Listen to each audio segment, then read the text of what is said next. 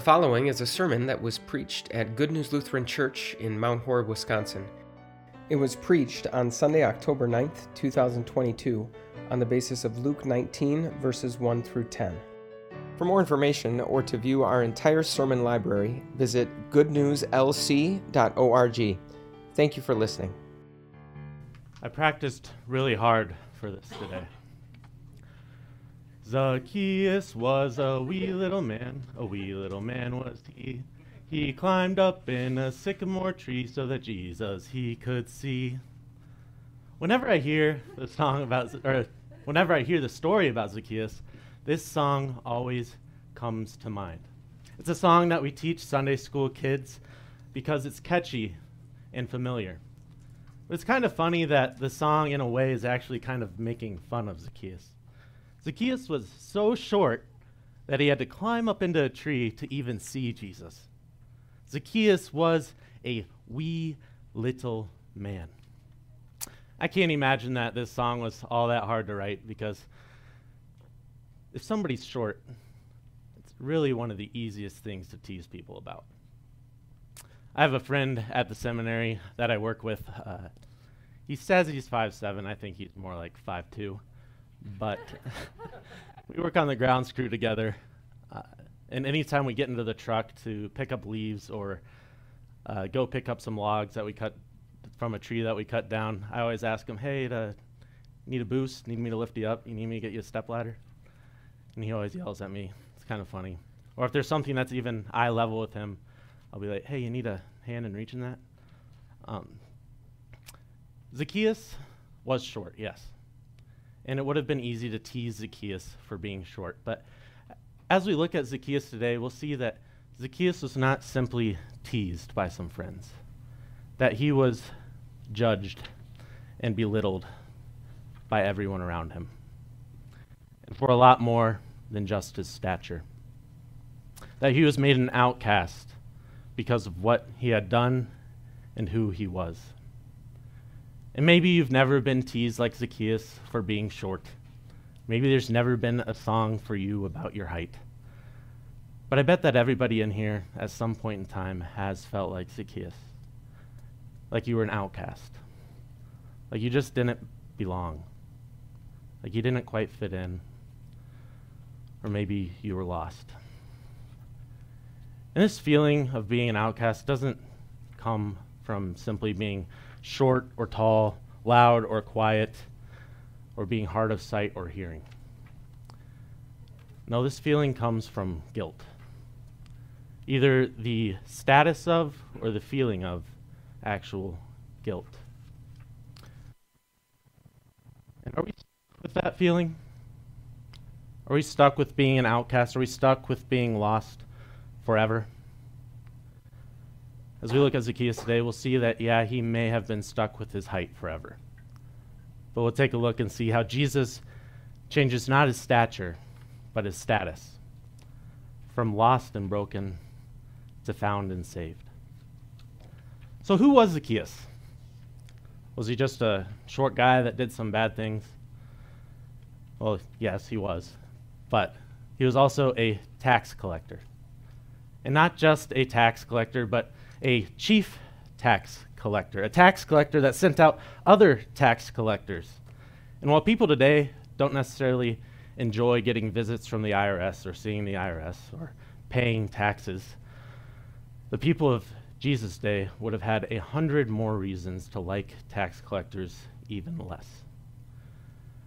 While today we pay taxes to our own government, and usually for our own benefit in service of better roads, better schools, public service officers, the people of Zacchaeus' day got charged taxes for the Roman government, who was very oppressive to the Jewish people.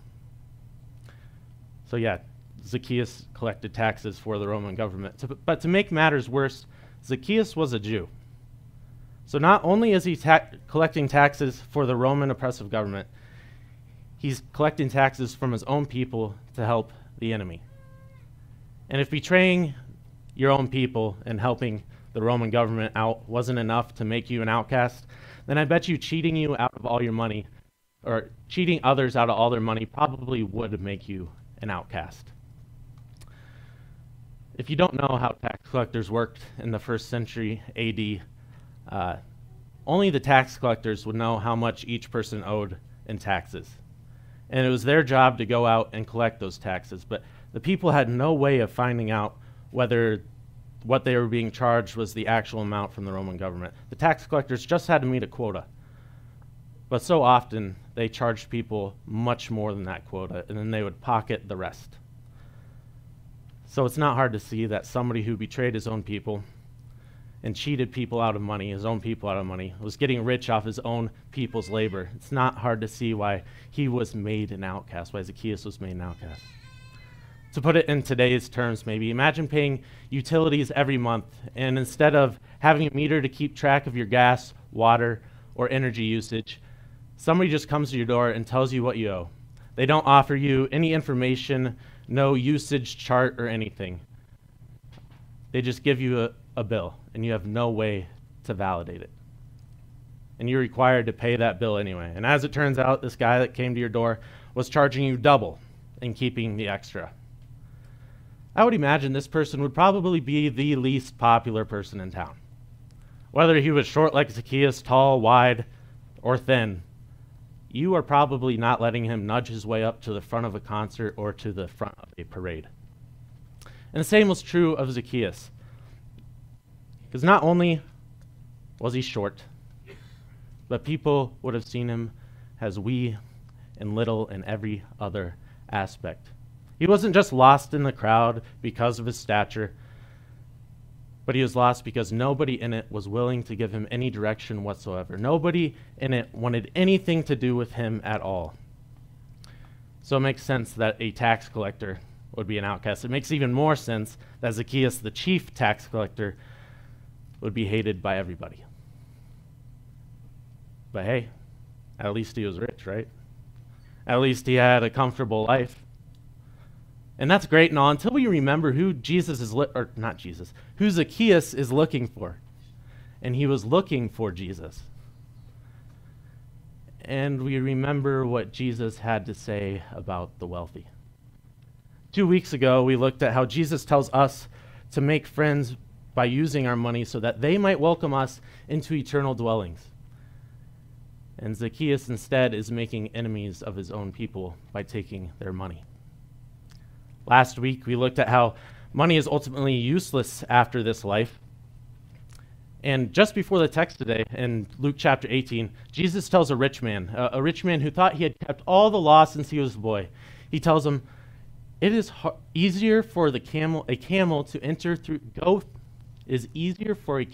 go through the eye of a needle than for a rich man to enter heaven. Zacchaeus fit the description of a rich man to a T. And not only everybody who knew Zacchaeus, everybody that knew about Zacchaeus, unlike the rich man that Jesus confronted in the previous chapter who thought he had kept all the law since he was a boy, everybody who knew Zacchaeus would have known that Zacchaeus was far from keeping the law at all. So not only was he lost to and hated by others, he was guilty before God. He was far from God. And there was no way, no matter how hard he tried, there was no way he was going to find the path to God. But Zacchaeus was a desperate man. But why should he care what others thought? Why should he feel guilty? Haters going to hate, right? Maybe the solution to guilt is to simply just not let anybody make you feel guilty for who you are, what you've done, or the decisions you make. But as we look at Zacchaeus this morning, we'll see that he himself was bothered by his own. We'll see that he was looking for Jesus, yes. Maybe he had even heard of the message of forgiveness that Jesus had proclaimed. And he just had to see him. He didn't just stay home like everybody would have wanted him to. He didn't just lay low, but he went out to look for Jesus. He risked making a fool of himself and possibly even hurting himself by climbing a tree.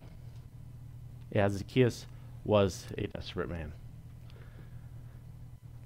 Guilty before God, lost to, and hated by others. But I can't help but wonder, how did Zacchaeus feel about himself? I mentioned just a second ago that Zacchaeus was bothered by his behavior, and this is evident in the response that he gives to Jesus when he says he'll repay back everything that he has cheated.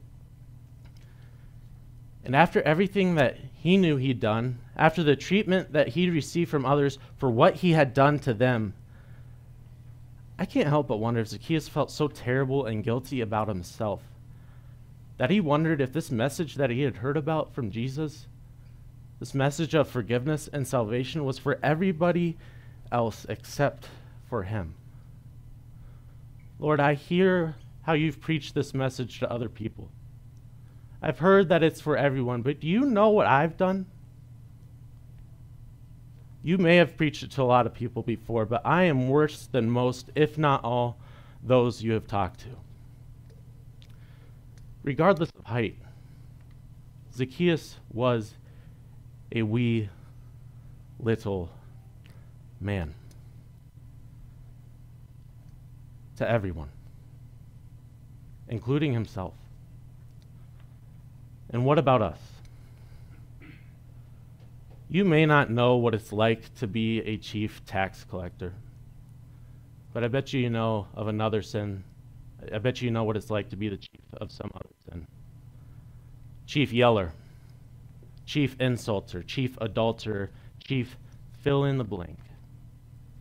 In fact, you may have heard that Paul, the Apostle Paul, refers to himself as chief of sinners.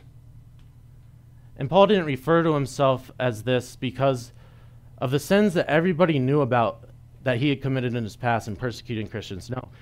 He said this because he knew his own sins better than anyone else's. He knew himself to be chief of sinners. And the same goes for us.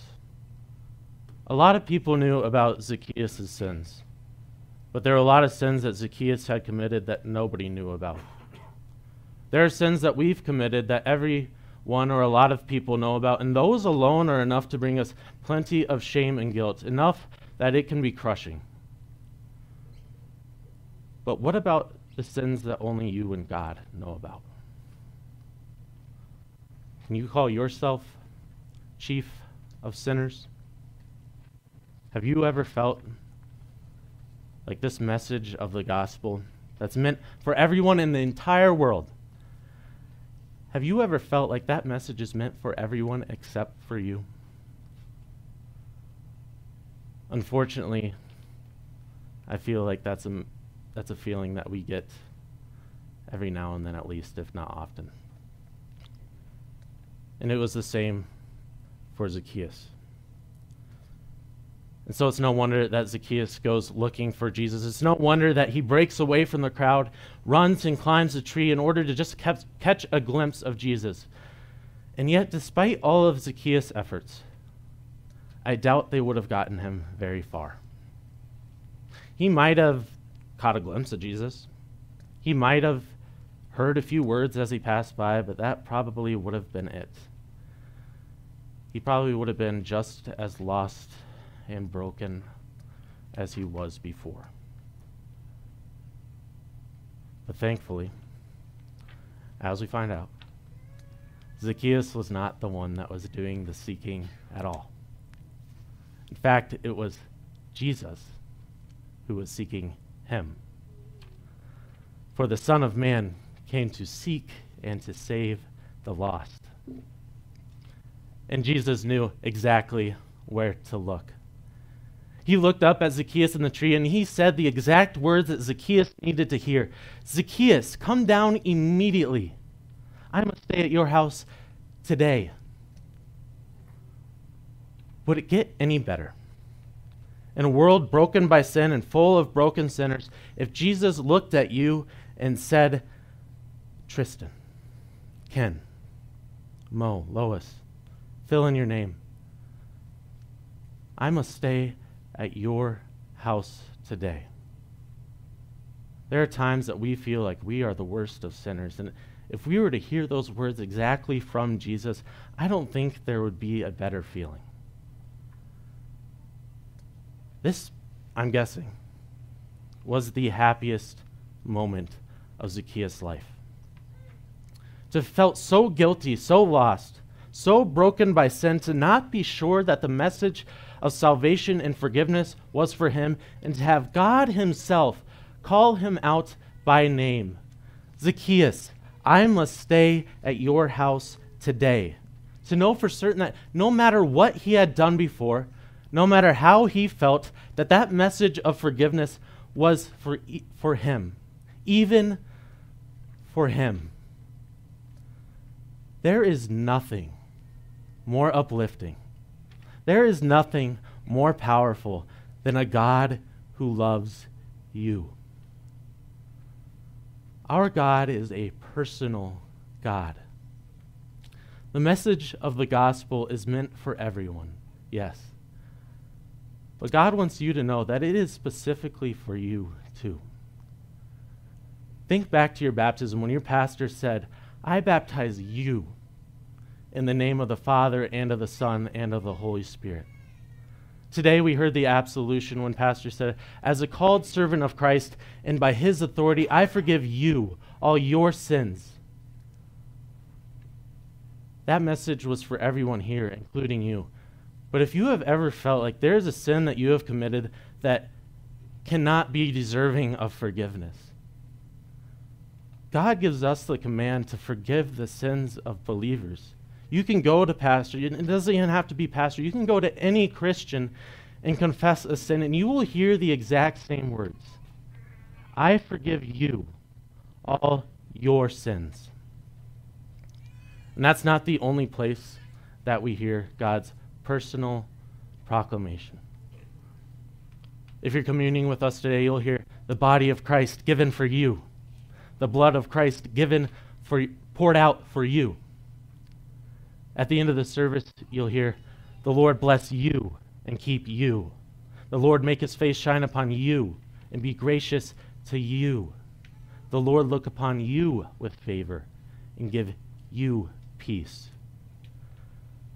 Regardless of how we feel about ourselves, regardless of what we have done, Jesus died. Jesus offers forgiveness for you. Just like he offered it for Zacchaeus. Christ sought Zacchaeus. Christ found Zacchaeus. And Christ saved Zacchaeus. Today, salvation has come to this house. I must stay at your house today. There was no waiting. There was no hesitation. The deed was done. Salvation had come to his house. Even though Jesus had not yet entered to Jerusalem, even though Jesus had not yet died on the cross, even though Jesus had not yet been raised from the grave, those promises, that salvation, that promise of forgiveness was Zacchaeus' that very day. Because when God promises something, it's guaranteed that it will happen. Zacchaeus was saved. Just like all the other sons of Abraham that believed in those promises before him. Zacchaeus believed in promises that were yet to be fulfilled, yes. But we believe in a Savior who fulfilled every one of those promises. We believe in a Savior who went to Jerusalem, who died on the cross, who rose victorious from the grave, and he did it all for you. Christ died, Christ suffered, Christ rose from the dead for everyone. If you haven't gotten the gist yet, he did it specifically for you. Keep that in mind, that he chose you from eternity to be holy and blameless in his sight. Zacchaeus was a wee little man, a man who was lost and broken by sin. And while Jesus may not have changed his stature to be 6'6", he did change his status from lost and broken to found and saved. And he does the same for us. For the Son of Man came to seek and to save the lost, which is what he still does today. Amen.